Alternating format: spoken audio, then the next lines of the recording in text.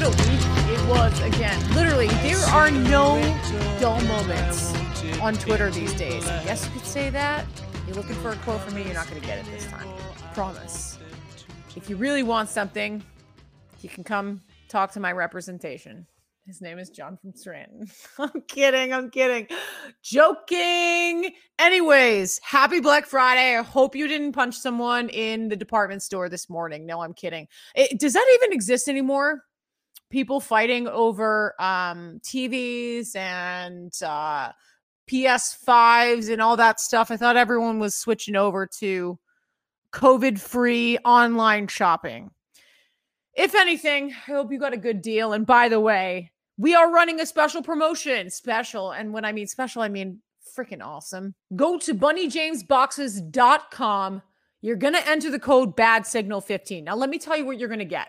Who doesn't love snacks? Everyone loves snacks. I was eating snacks all day. I could have used that over the massive amounts of cheese and prosciutto that I was eating before my Thanksgiving dinner. Well, go to bunnyjamesboxes.com. Listen, this is your gifting solution to the holiday season. Find a customized gift box with a bunch of snacks. These are the snacks that you walk into a Whole Foods and you're like, damn, I'm not spending $5 for a bar. Well, it's all packaged in one spot.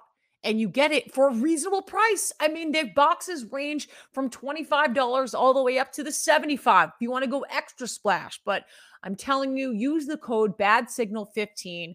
You're going to get an amazing, healthy, delicious product. No more gross chocolates. This is for everyone in your family with a specialty diet, keto, nut-free, gluten-free, all that stuff. Again, they provide free shipping with the code BADSIGNAL15. Go to bunnyjamesboxes.com, see what I'm talking about, check it out, and use our code. So anyways, back to the show. How was everyone's Thanksgiving? I wish John could check in here real quick, but... Hey.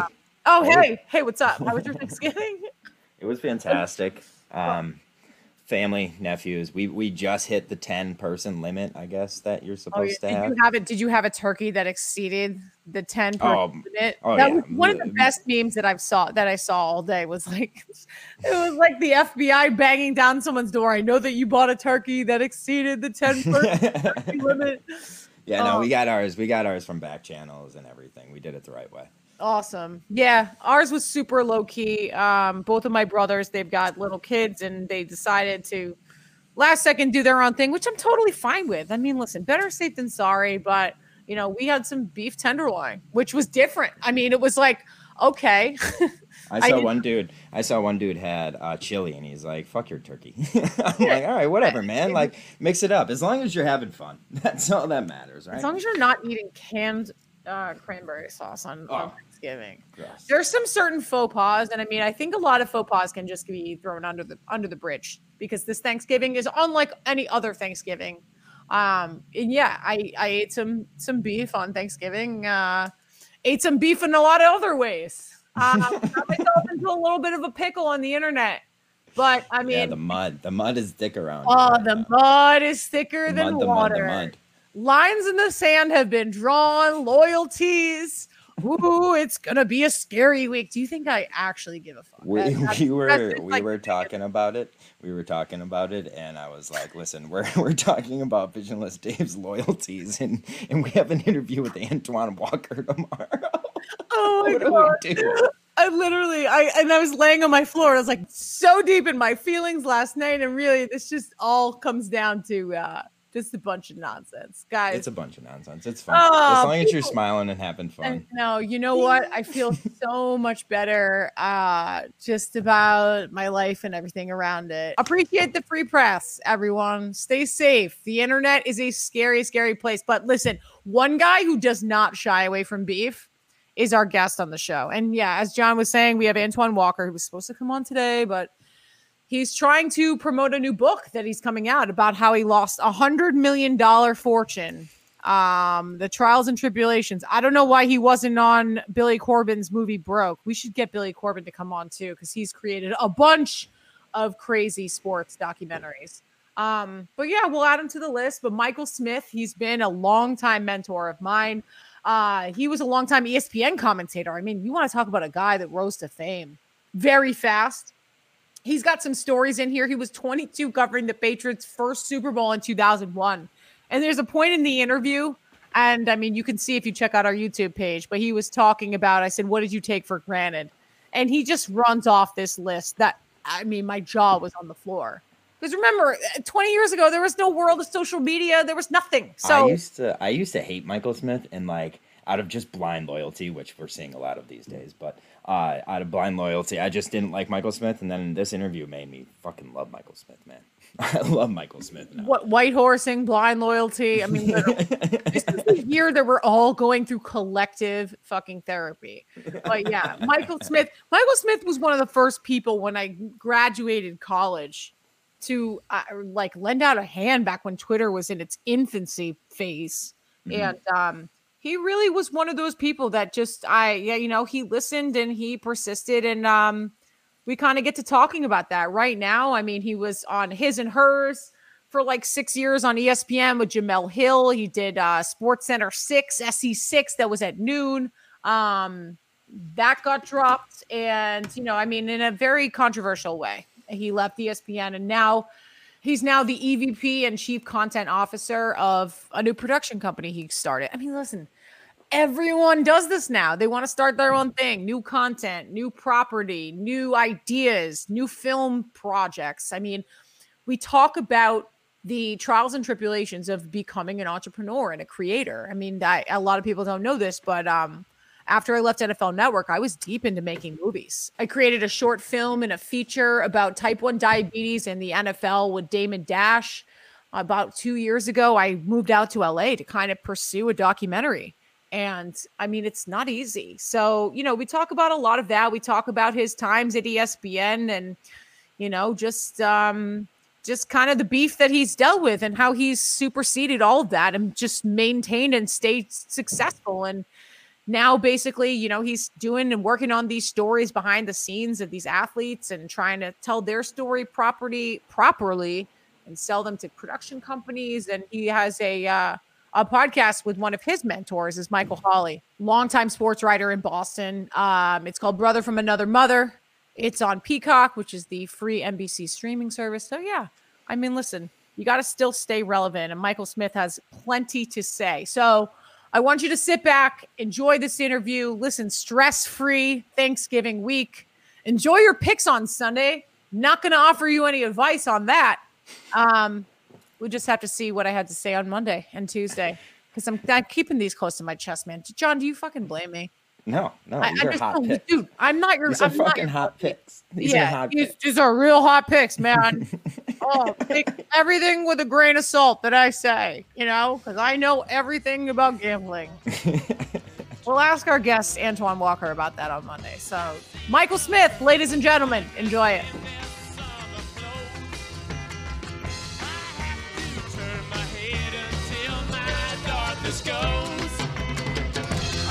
Brother from Another Mother. My original Brother from Another Mother. We used to call that BFAM in college. So it was just the acronym. Yep. Michael Smith of ESPN fame. I've known you of Boston Globe fame. I mean, one of the young prodigies that's risen to the top. Now he's old and he's got his own business. And you got a new podcast with Michael Holley on Peacock TV, which is an NBC affiliate. What's up, Mike? How you doing? Nothing much. Yeah, that old part, you ain't lying. Like, I sneezed really hard the other day, and I think I pulled my lap. Like, all of this has been bothering me for like 3 days. A really hard sneeze. So yeah, good to see you, Corey. Yeah, it's been a minute, but it's like, like nothing's changed. That's when you're real family. It's like no matter how long it's been since you talk to somebody, nothing's changed. And honestly, that was the inspiration with me and Michael Holley. I mean, we met you. Probably, running in the same circles back in the day. And, when the time came. 10 years ago, literally. Yeah, 20, more like 20. Yeah. Right? Yeah. Literally when I graduated college in 2009. So a little 11 years. Okay. Yeah. Michael and I go back 20. That's right. Yeah. See, you were one of the first people, I got to just say, for the listeners out there. And a lot of people ask me, how do you get in this business? How do you climb up? It's all about a Rolodex. It's all about networking. And you knew me OG when I had my original Twitter page, Fallon87, and we just linked. And you were so gracious and so kind to really give advice to me. And I gotta say that because of people like you and Dan Shaughnessy, it really sticks out in my mind, and it's made me want to give back to the next generation and do the same thing. So, thank you for that. First and foremost. Well, thank you for that. And honestly, that's really what it's all about for me. I mean, that's kind of the mark I'd love to leave, if possible, in terms of a career. Like, how people would define me, or I don't get caught up in trophies, mainly because I don't have any. But I don't get caught up in trophies, millions. But I mean, the main thing for me is like just the type of person or the type of mentor, when applicable, or the type of influence I was is the thing that's most important to me. Because bringing it full circle, our relationship is that's how it was when I met Michael Holley. I met him, and he was a mentor. We became brothers, and here we are, and that's what we hope the show feels like. That's what Brother from Another feels like on Peacock. Is two guys that are just hanging out, and no matter how long it's been since we talked, it still feels like it was just yesterday. Those friendships you have, like you don't have to talk to them every day, but when you talk, you pick up right where you left off. So that's kind of how we like to keep it. That's like my camp sororities. So my camp sisters, my sorority sisters, everything. You have that bond, it's forever. Speaking of Michael Holley, brilliant minds, to say the least. Has written multiple books, really the Patriots' inside mind into everything. I look up to him just for how loquacious and verbose. I hope that's not, those two words are not the same. But yeah, really a brilliant mind. What's in a brilliant mind? What makes Michael Holley who he is? Ooh, that's a loaded question. I think, well-read. He's a student, and he never stops being a student. Mm-hmm. He's a student of a lot of things. He's got a hunger and a thirst for knowledge. And so whether it's, politics, history, music, art, film, literature, and journalism. I think he always tried to be the best student he could be and pick up bits and pieces along the way, and apply it to his craft. And so he's constantly looking to get better. And I think that's the reason for his longevity and his versatility. Yeah. He's checked pretty much every box you can for a career as a storyteller and as a journalist. And I think that's due to the fact that he's never satisfied or complacent. He's just always trying to get better with every show, with every column, with every book. I think if you asked him, he'd tell you he's still trying to get better as a writer, despite being a 6-time New York Times bestseller. So it's energizing to work with somebody like that because, I know he's going to bring it every day. So I owe it to him to do the same.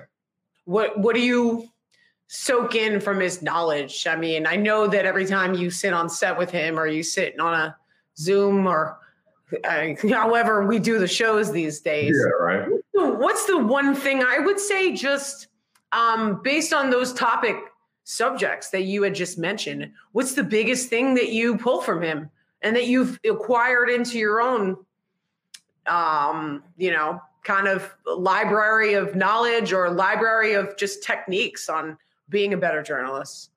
I would just say his range.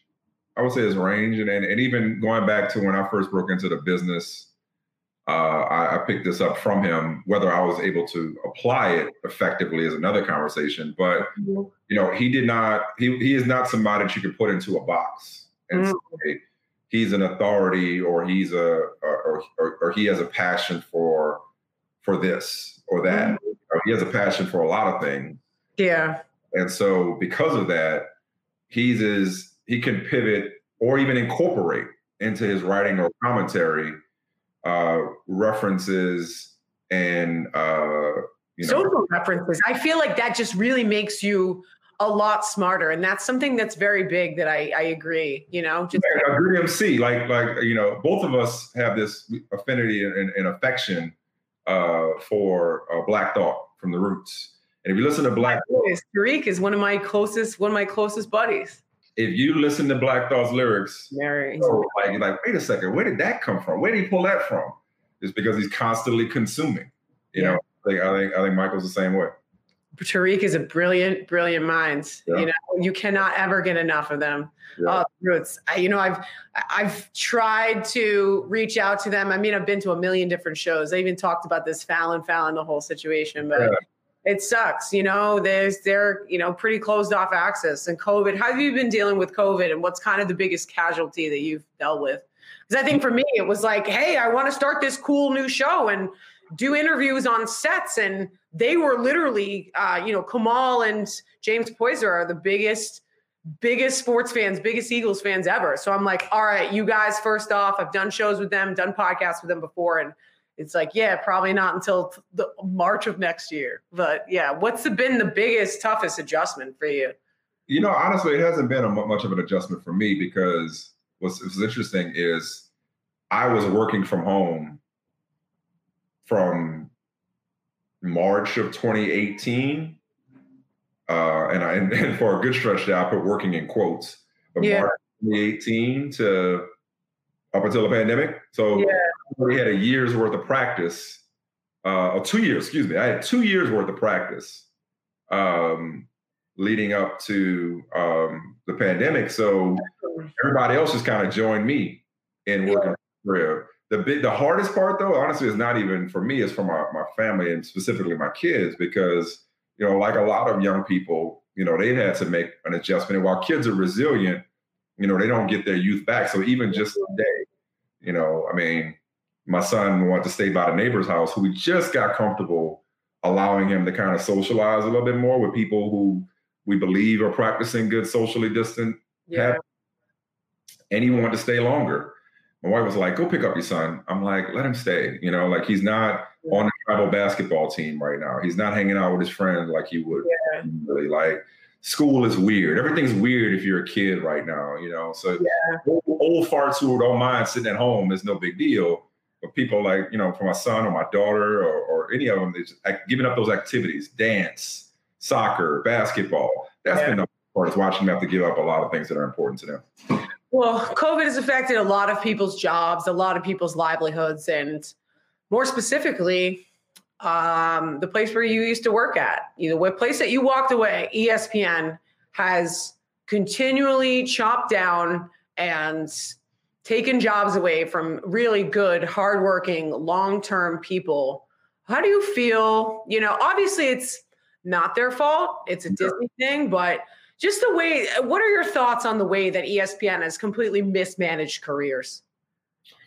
Well, at least, I mean, just in the times that they've been let go, you know, I'm not generalizing anyone else's career, you know, at ESPN, but just by the way that they've just, mismanaged their talent capacity, at least. You mean specifically as it relates to the layoffs, or do you mean? To the layoffs, there's another round of layoffs. Like, for example, I saw today that Dan Le Batard, they fired his number one producer. Which one? Chris Cody. No way. Chris Cody, yeah. So they laid him off, and then Dan came out. He wasn't on air for a while, and he just came out and said, They tried to let go of my producer. I'm paying his salary myself and giving him a raise, and just has completely gone against everything what the company is standing for. And listen, you know, I mean, I can't say anything truly about ESPN. I had a gig with them in the summer, and I'm not criticizing them specifically, but just based on your own experience, or maybe taking down that road of, like, you know. Well, I mean, that's why I want to just kind of, you know, hone in on one thing. I mean, as far as the layoffs go, it's not the first time. I mean, you know, I was there in 2017 when the layoffs were massive then, and a lot of high profile talent were let go. And I remember that being a shot of reality, because for the longest time, ESPN printed money. And we thought that we lived in this bubble, and you couldn't tell us that the industry's overall economic reckoning was ever going to touch ESPN. Yeah. And they thought that was a one-off. I'll be honest with you, Courtney, like, you know, I do believe that it's hard to move forward if you're looking back. And so I'm not in tune. That's why even the Le Batard thing was news to me. I'm not following everything about ESPN since I moved on, you know, a year ago or so. But I would say generally, I mean, it just goes to show that you know, COVID does not discriminate. And It doesn't discriminate your age, race, gender, economic status, social status, industry standing. And I think everybody, you know, from my favorite restaurant in New Orleans to my former employer, has had to come to grips with this thing. And so from an economic standpoint, you know, they got to make tough decisions. And I feel for all the people whose careers have been compromised as a result of this. Look, I'm just fortunate that I was able to leave on my own terms. But then again, that wouldn't be completely true. And now from a broader sense, not just economic layoffs, which are bottom line business, people that make those decisions, bean counters make those decisions. From a broader sense, I don't know that I could speak in general intelligently on how they've managed or mismanaged, as the case may be, individual careers. I could speak to mine. Yeah. And so for me, I do look back. I was there for 15 years. Yeah. I look back at my time there. In general, I look at it fondly because without it, let's be honest, as cool as you and I are, you know, probably not as, you know, interested in talking to me without those 15 years. You let off. You said, hey, of ESPN fame, like it did a lot for me. The business, you know, Inflection Point Entertainment, the content studio, the company that I'm building, I'm able to build off the strength of the credibility that I got from that platform. I made let's call it what it is. Can I cuss on this podcast? Yeah, hell yeah. I made a fuck ton of money working at ESPN. Yeah. You know? And so there's a lot of reasons why I'm grateful for the time that I had there. Did it end poorly? Yeah, but as a wise person once said, everything ends badly, otherwise it wouldn't end. Yeah. And I'm grateful for how it ended because I've said this to a couple of people, Courtney, and I hope that people, you talk about advice and mentorship or whatever, I hope that people take something from this, is I'm better now for having gone through that shit. Yeah. I'm stronger, I'm wiser, and I'm in a better place creatively than I could have ever gotten to at ESPN. I would have never been the entrepreneur that I am now. Yeah. If not for it ending the way it did, because I probably wouldn't have walked away willingly from ESPN. Why would I have? I was making a bunch of money. I had a high profile. I was comfortable. It was familiar. Why would I leave the worldwide leader in sports? But because I was more or less forced to move on, it allowed me to evolve and grow in ways that I otherwise would not have. Amen, brother, from another mother. I couldn't agree more. The biggest thing I think for me is, I don't know, visualizing a world where, and I guess that's why they pay people in the tech and, you know, the social areas to do this, but visualizing a world where there's less talent and there's more games, more live games, but now there's more podcasts than you can ever imagine. Where do you, Michael Smith, the CEO, Michael Smith, the boss, Michael Smith, the, you know, entrepreneur minds, where do you see kind of the thoughts, or where would you like your business to go just in terms of in the creative space? That's the biggest thing for me. And that's, I've said a number of different times, like, listen, don't call me a reporter. I'm a creative. I'm an entrepreneur. That's part of my tagline. And, you know, I draw from my past and creating things on my own. The one-man band in Providence, my first job. I had to write, edit, produce, all that shit. So, you know, this is kind of a throwback, and it's really a test for people to say, what is your value to the market? How creative and how smart can you be? But where do you see the space going for creatives in general? I mean, you can relate to yourself or others. It's a great question. It's a great conversation. And I love to have it with you because, frankly, I'm still figuring it out. Because if you really want to kind of look at my path, you know, this time a year ago, I was a month removed from ESPN. Yeah. I decided that being in mothballs at ESPN, I was like, I couldn't just sit back and collect money. I had to move on. And I joined a startup. And I joined a startup called Collaboratory as its executive vice president and chief content officer. I felt like, oh, going back to that creative content creator, like that's the growth area for me, right? Yeah. It lasted for 7.5 weeks. Yeah. Through no fault of my own. You know, I went into a situation and I thought I went into it eyes wide open. It wasn't the situation I thought it was going to be, which led to something of a spinoff startup, if such a thing exists, called Game One. And I helped stand up that company. Yeah. And I was there from, started working on that November of 2019 up until August of this year. Yeah.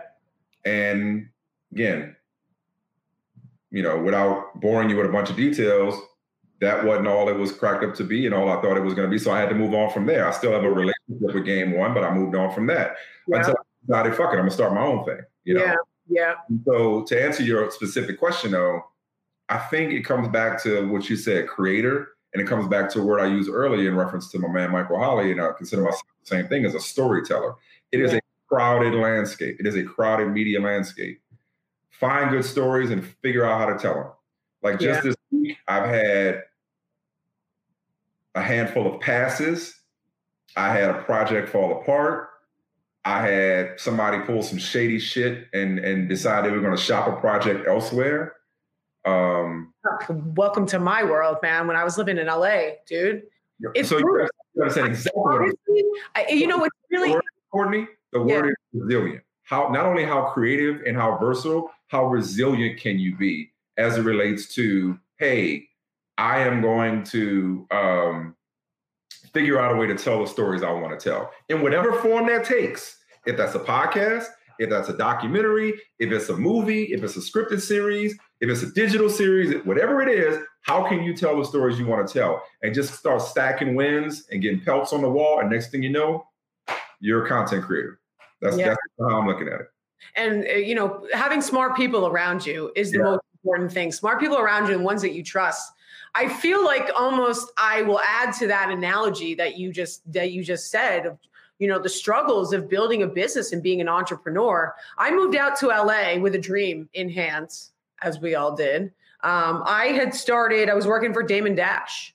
I don't work for him anymore. That ended very quickly when I went out to LA. I won't tell that story, but you can probably read between the lines. It just didn't match up creatively. My vision didn't, it wasn't me working for him and his business, so but yeah, I had made a movie about type 1 diabetes in the NFL, and it really just started as something as segments. And then I just said, fuck it, one day. I want to go for the biggest story possible. So I called up John Robinson, GM of the Titans. I said, I want to do a movie shoot. I went down there. And I mean, the video has gotten actually, Adam Schefter saw my feature. It really was kind of a 3.5 minute sizzler feature. I guess that's really just where it ended, even though I wanted to have it be a part of a greater series. Yeah. So, I mean, I had this amazing piece in hand that, had some national fame and acknowledgement. And I went out to LA and I said, all right, I'm going to go out there. I'm going to shop around this movie. And I mean, the bullshit that I went through of meeting with people and having you pitch their thing. And, oh my God, I have so much time for you and I have the perfect person. And then they bail, and then they might listen to your project and they might start your own project. It's really like, something you got to keep, within closed doors, and having someone, drive the content and just keep creating. It's like a machine, something doesn't stick. It's tough to get so I got a project that's, they went 0 for 6 in meetings, but I'm looking at it like, but I had meetings with high level buyers. I had a project with a player who I thought we were going to do a documentary, and then they decided to go in a different direction. Like I said, I had another project with somebody that shopped an idea elsewhere. That was like, wait, I thought we were doing that together. It's just, it's always something. I got these sticky notes on my walls. Like one day they're up, one day they're down. I got people that I was talking to on the daily that all of a sudden they ghost me. I don't hear from them. I'm like, wait, I thought we were creating something together. Yeah. So, but that said, I work for myself. And you touched on something with Dame a second ago, and I think this is what you were kind of getting at without getting into detail. Is like, it's waking up and doing what the fuck you want to do with who you want to do. Yeah. And even if those stories don't come to fruition in a short period of time or at all, I still feel better about what I'm doing now, trying to tell the stories and produce the stories that I wanted to produce, and with the partnerships that I have, than I ever did. Yeah. on somebody else's set at ESPN trying to fit into whatever box they wanted me to fit in. Yeah. Yeah. It's really too, you know, and I'll just touch on that before I move on to the next thing. It's marching to the beat of your own drum, and That's it. culture vulture bullshit and all that stuff is just like, it's Clockwork Orange. It's the same garbage over and over and over again. And it's content, and it's, you know, hey, I want you to do this, but him taking over, you know, and him being on set, not giving me a voice, and, you know, and having his hands in certain things that, you know, I'm afraid to record something on your own cameras regardless. It was kind of a nasty divorce. Yeah. That's, you know, it was a really great, beautiful friendship and very close and confidant and all that stuff. And that's all experience is good experience, though, right? what? All experience is good experience, though, right? Yeah, no, and it makes you realize a lot of things, you know, about certain people and the history. Listen, the history repeats itself. I gotta say, the way he bounced out of Rockefeller Records, and you know, and you know, and had those real nasty divorces with Jay, and now I understand, you know, because I've been through it. not as bad. You've been through a lot. I didn't know you. I didn't know what you were up to like that. You've been. No. Well, I mean, so that's the thing, and so I guess you know, when you were talking about projects, what kind of you know, I know that you guys have been very outspoken and, you know, just discussing kind of the topics of, you know, the spectrum of anything between movies, sports, music, culture. It's social justice, you know, speaking out on powerful subjects that are happening, like uncomfortable conversations that are having in our country right now. Breonna Taylor, police brutality, all that stuff. Are you focusing more on the social justice topics? You don't have to obviously anything that you're working on, or are you really more focused on kind of like the E60 30 for 30 stories that are fascinating about just certain individuals? Yeah, no, it's a great question too. No, I mean, because I guess you know, and also part two, what's been getting a lot more bait. So I guess I'll describe the company that I'm building, and I think that'll best answer the question. So the name of the company is Inflection Point Entertainment. Yeah, and I guarantee you, we had the name for this company, and this company has a deeper meaning than what has become something of a common catchphrase in today's society. Even hell, Joe Biden gave us an unintentional shout out the other night about the country being at an inflection point. It's got a deeper meaning for me and my co-founder, but we tell the stories of change within the journeys of influential individuals, institutions, and industries. And all great stories happen around change points. So I'm saying that to say, whether the form of my story is a feature film or a podcast and everything in between, scripted or unscripted, no, I'm not limited. If it's a story surrounding social justice, great. But it may be a story about mental health. It may be a documentary, you know, about sexual assault. It may be a scripted series about amateur basketball and exploitation. There's a lot of different themes that we are covering, both within sports and outside of sports. It may be a documentary about some of my favorite musical acts that I want to do. It may be, you know, so I have a shit ton of ideas. I got a lot of stuff on the wall. I got a lot of ideas on my whiteboard. Some of them are in advanced stages of development. Some of them are in production. Mm-hmm. But I going back to that theme we talked about versatility, I don't want to be in one lane. I want to tell great stories, and I think most of those stories start with that point in your journey, whether it's your personal journey or your professional journey, where shit changes. Yeah, go one way or the other. Shit hits the fan, and which way is it going to go? And looking back, that's what defines our lives. Is those moments in our lives where it's like, oh shit, what do I do now? You're at that inflection point, and I think that's where we are as a country.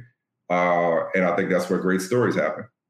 It's just hearing you talk about just the documentary style of telling stories, that it's starting to inspire me again, because that's really what I set out 2 years ago when I started my own company. And it's the same, you know, it's going after those stories and going after those projects that is just going to set you apart from any of the, you know, the podcast driven stuff might tickle the, the ideas and whatnot, but everything else from there, more power to you. I love that. I'm listening to you. I'm just sending a quick text. I was supposed to call somebody. No. That's all good. I kind of want to run back to your time. When did you start covering the Patriots for the Globe? When you were 22?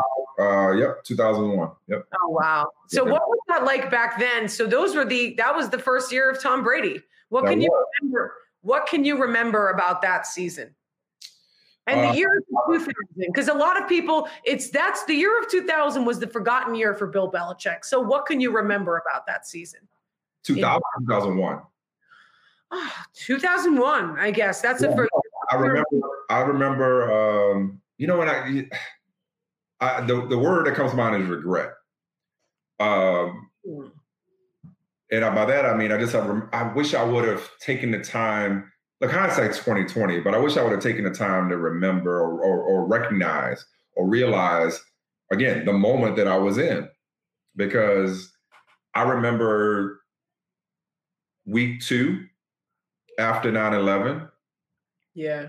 I remember the Jets game, and I remember Mo Lewis knocking Drew Bledsoe out. And I remember going to Mass General that night and running into Tom Brady coming out of the hospital. Now, at that time, Tom Brady would have never said, yeah, he sheared an artery and he's probably done for a while and I'm going to be the quarterback. But nonetheless, I remember seeing Tom Brady and I was just running into him and chasing the story. He couldn't talk to me again, but of course he couldn't talk to me. But nonetheless, looking back on him like, shit, history was changing right before our eyes. I remember being friendly, again, as friendly as anybody could be with a player who was under lock and key under the Belichick regime. But I remember being friendly with a 4th string quarterback from Michigan that nobody gave a fuck about because it was all about Drew Bledsoe and John Freeze and Michael Bishop. And, there's the 6th round pick, Tom Brady. And we'd chop it up because I was the kid fresh out of college just trying to get somebody to talk to me. And he was this guy that nobody was thinking about, but they had a big time career at Michigan. Might have been bigger if not for Lloyd Carr and Drew Henson. I remember talking to his dad on the phone when he took over the job. I remember, this is what I don't remember, but Michael Holley makes me remember it. Super Bowl 36 in my hometown in New Orleans. He claims that night after the game, we went out and ran into Don Shula, rest in peace, and then went out, was at the Patriots Hotel, and we were hanging out with Bill Belichick. What? Apparently. How do you know? Were you blackout? I don't understand how you can forget something like that. I think the reason why is much like young players when they get to the Super Bowl or the finals early in their career. Yeah. They think it's normal or they think this is how it's supposed to go.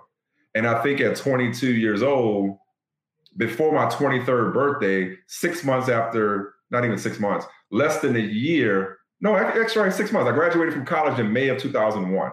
Yeah. February of 2002, whatever that is, the math, I'm not good at math. I was told I was back in New Orleans covering the Super Bowl.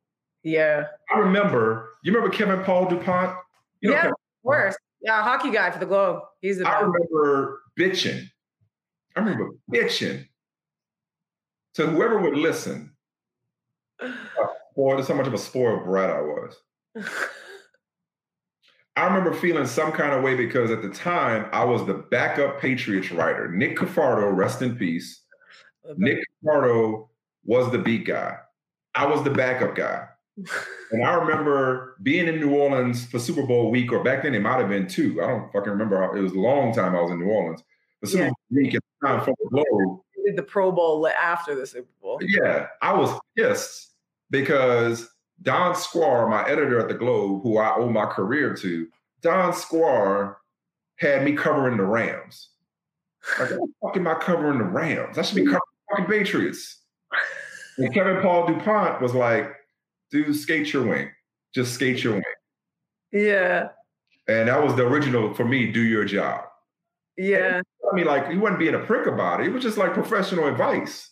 Like, just skate your wing, man. Yeah. And I look back on that and I appreciate that. And so, it was a good lesson to just again, do your job and not worry about shit you can't control. But I remember being at Super Bowl 36, and I sat right next to Michael Holley when Vinatieri's field goal came through the uprights. We were like, holy shit, did they just do this shit? Yeah, right?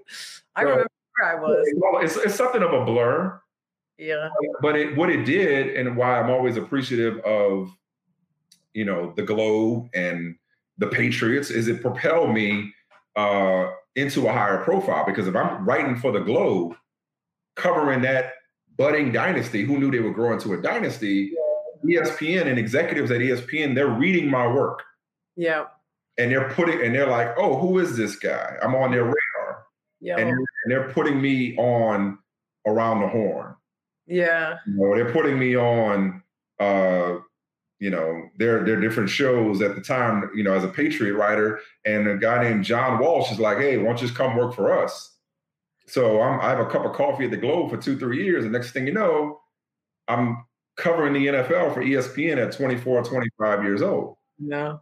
And it's me at the time. This is before there was an army of reporters covering the league. Yeah. You want to talk about, like, again, not knowing any better. Like, this shit ain't normal. It's like I'm 25 years old at ESPN, and it's Chris Mortensen, it's John Clayton, it's Len Pasquarelli, and it's me. Yeah. That's the national NFL guys. Yeah. The other guys were more regional types, you know, that kind of like work for Sunday Countdown. But in terms of like people covering all 32, it was the four of us. Yeah. For it was me and Chris Mortensen. Yeah. And Clayton too. Clayton, yeah. So I owe the Patriots and that dynasty a lot because it jump-started my career, you know? Yeah. No, you're talking. For all that. I just kind of, you know, took me down. No. I mean, that's fantastic. I mean, my jaw was on the floor the whole time. It reminds me, you were just like bitching about certain assignments. Oh man, immature Courtney. There are so many. I mean, listen, I'm a kosher salt. Not only a play on the fact I'm Jewish, but yeah, I'm an acquired taste. And I've been let go of a lot of places. A lot of people don't like me. And I know, you know, that has a lot to do with why you're spicy. And, you know, people like us, we stick around. But yeah, the immature moments, you're making me run down memory lane. No, but I would venture to say, too, is like we're also at a different point in history, you know, where, you know, you've been around for a little while, and I'm sure you could attest to how things have changed in just the last decade for women in this industry. Oh yeah, yeah. So it's almost like you were ahead of your time. Like if you were a woman coming up now, it's different. Yeah. Back then, a lot of things are still the same. Don't get me wrong. Yeah. But it's somewhat different in terms of how an opinionated woman is received. Somewhat different. Again, I qualify. There's still some bullshit you got to deal with. And there's people who are stuck in the Stone Age, but you've seen the evolution. I've seen the evolution as a young Black man. I'm not young anymore. Yeah. There are Black people coming up that are able to say and do things and be their whole selves and embrace their Blackness in a way that is celebrated. Yeah. That when I was coming up, can't be too Black. Yeah. Oh yeah. I know. Too Black. Now it's like, how much Blackness can we get? I mean, if we want to keep it all the way 100, I'm doing a show called Brother from Another with Michael Holley because of George Floyd. Yeah. Wow. Why? Was that was the spark point? The George Floyd murder? Is that when you came together? The George Floyd murder changed the conversation in sports. Yeah. George Floyd and then later Jacob Blake changed the conversation in sports. Yeah. Because before George Floyd, there was still some semblance of stick to sports. Yeah. In this industry. Yeah. After George Floyd, the floodgates opened for everybody to discuss the intersection of sports and politics, because every athlete everywhere was like, fuck that. And they were on the front lines of this shit. And the country seemed to be awakened. Again, I stress, seemed to be awakened to the realities of systemic racism in this country in a way that for some strange reason, Eric Gardner and even Ahmaud Arbery, for some reason, were not. Yeah. So the truth of the matter is, in May of 2020, I was not thinking about doing television. Yeah. I was not thinking about doing a talk show. And guess what? Nobody was thinking about me either. Yeah. I was an entrepreneur and I was chilling. I had a 15-year career at ESPN. I had commercials at ESPN. I had billboards at ESPN. A ton of money in the bank. Come on, just admit it. But nobody was checking for me. I left ESPN. It's almost like, you know, I've never been divorced, but it's like, a breakup. I broke it up. It's like you break up, you're like, oh shit, I'm on the market now. Everybody gonna be throwing it at me now. Like, shit. Why nobody checking for Michael Smith? Let's just call it what it is. Wasn't nobody looking for me. Yeah, for sure. When I left ESPN. Yeah. And I was like, damn, what does that mean? Is that like, am I not that guy? Am I not the guy I thought I was? Yeah. Or worse, is every insecurity that I had actually true? That I would come to be defined by the fallout. Oh, you just gave me a pit in my stomach, man. But because you know what I'm talking about, we've all had that. And it wasn't until George Floyd where everybody was looking for people to have the conversation about the so-called intersection between sports and politics. And I say so-called because it's not been an intersection, they're intertwined, always have been. Yeah. And long story short, NBC, Peacock, streaming service. Hey, Michael Holley, you want to do a talk show? Who you want to do it with? Maybe one person I want to do it with, that's Michael Smith. Yeah. Here we are. That's fantastic. And you can catch that. Where can you catch that? 3 to 5 Eastern every day on Peacock. Peacock is a free streaming service from NBC Universal. Free in this day and age. I mean, listen, they're just giving content away. Yeah, hopefully you don't get what you pay for. Oh, I know for sure. Sorry, that was my person that's looking. No worries. Last thing, and you kind of alluded to. Well, I mean, I guess is one thing that I would discuss, but we can discuss off air is, you know, how well the NBA really has driven home their narratives of, you know, did they get their message across about Black Lives Matter? But we'll talk about that another time. The last thing I just want to ask you before you go, and this has been so fantastic, late Tommy Heinsohn, the story of him passing yesterday, that hit my heart real hard. He was in the rookie class with Bill Russell. His health has been deteriorating over the last few years. He was a all-star player, multiple championships, coach, and broadcaster. Can you give me a Tommy story for a Tommy point? Just one. You know, I wish I had a more personal Tommy story because, again, I had a cup of coffee at the Globe. And most of my work at the Globe was the Patriots and the NFL, but there were some opportunities that I had to go to the Garden and cover the Celtics. This is the Jim O'Brien Celtics, the Antoine Walker. Point number 8. That was my. So Walter, I love Walter. I love Walter. Covering the team with Walter McCarty was playing. Got to check in with Walter on this one. I forgot about that. Yeah, so that was but I do recall how down to earth. Yeah. And what an institution and what a presence he was, just in the Red Auerbach press room, always very approachable.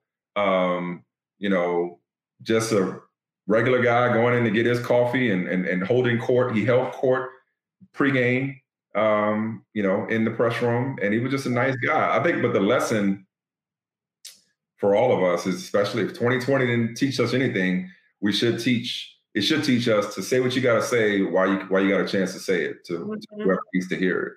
So whether it's somebody you've always admired, whether it's somebody you love, whether it's somebody you don't even know, take a couple of seconds and hit them up and be like, yo, thank you. I appreciate you. I love you. Keep doing what you're doing, whatever that is, because this fucking year has robbed us of young people and old people that we didn't expect to lose. Start Kobe all the way through Tommy Heinsohn and Sean Connery and, you know, you name it. You know what I mean? So it's been a trying time, but it should make us appreciate the people we appreciate that much more. Yeah. Well, you know what? On that note, that's why I called you on here. Really, someone who I greatly, greatly appreciate. You have done more for me. Little did you know, for a young, ambitious, I didn't know how the fuck I was going to get where I wanted to go, but you believed in me. You saw the hustle, you saw the passion, and you believed in me, and it's bringing tears to my eyes. But Michael Smith, I appreciate that. That blesses me. That means a lot to me. It makes me want to. I swear, I'm not crying, but it really does. Like, yeah, yeah. No, I mean, you. I hope I'm saying this the right way. Deserved it. Yeah. It's what It's you. You had it, and anybody with two eyes could see it. And I think it's what we're all here to do, which is to, as best we can, help the next person, or not even the next person. Sometimes it's pushing the people in front of you, giving them being wind at their back. You know what I mean? It's not just pulling up people behind you. And I think it's let's be cheerleaders for one another. And again, you've always had a special talent. Keep pushing. And I think the world of you, and I got a lot of respect. And I think you just made my day by telling me that, because that type of thing, that's what I hope defines me. Not some controversy, not one network, not a single partnership, not a story, not a mistake, not something that I fucked up on air that I still lose sleep about, that I still have flashbacks about because I can't believe I did some stupid shit on air. No, I mean, what I hope defines me is, I think it was Maya Angelou, not what you said, not what you did, but how you made people feel. Yeah. I hope I made people feel good, and I hope I've helped some people as best I could. So, thank you so much for your time. We'll catch you another time. Hey, good to talk to you. Do not be a stranger.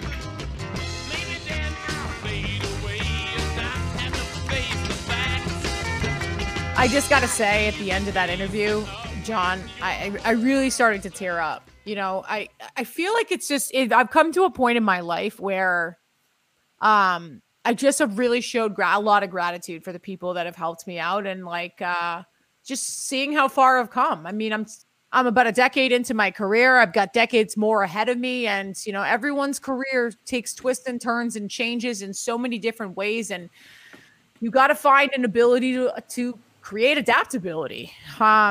This world of journalism is constantly changing. So, kudos to Michael Smith. I really enjoyed that interview, and it was pretty evergreen. It's perfect to drop on you on Thanksgiving week. So I hope you enjoyed it. John, do you have any last words? Yeah, no, you're lucky. You have people like that as your inspiration. I have people named Kirk's Desk who inspire me every day. I do. And I don't know. I hope that people enjoy the conversations that I have with people, because I'm just super grateful for all the people that I've, run into in my career, and my Rolodex is pretty long with these people. And I'm hoping to, eventually get to all of them and the many episodes of this podcast that lay ahead. Hopefully in the next couple weeks or so, we got kind of a decent business development that's going to happen. That's kind of going to bring all of this stuff to life, the new videos and new graphics and all this fun shit that we have lined up for this podcast. So, thanks for sticking with me. Thanks for sticking with us. And I promise you, there's so much more to come. It's going to be big. We're still here. Well, I mean, that's the thing. I'm still going to be here, even if, half of the people who are fake listening to this show. Thanks for downloading. I really don't care. So, That's it. Yeah. So yeah, the best is yet to come. I promise you that. Stay healthy, stay safe, people. We'll see you on Tuesday. Love ya. I could not foresee this thing happening to you.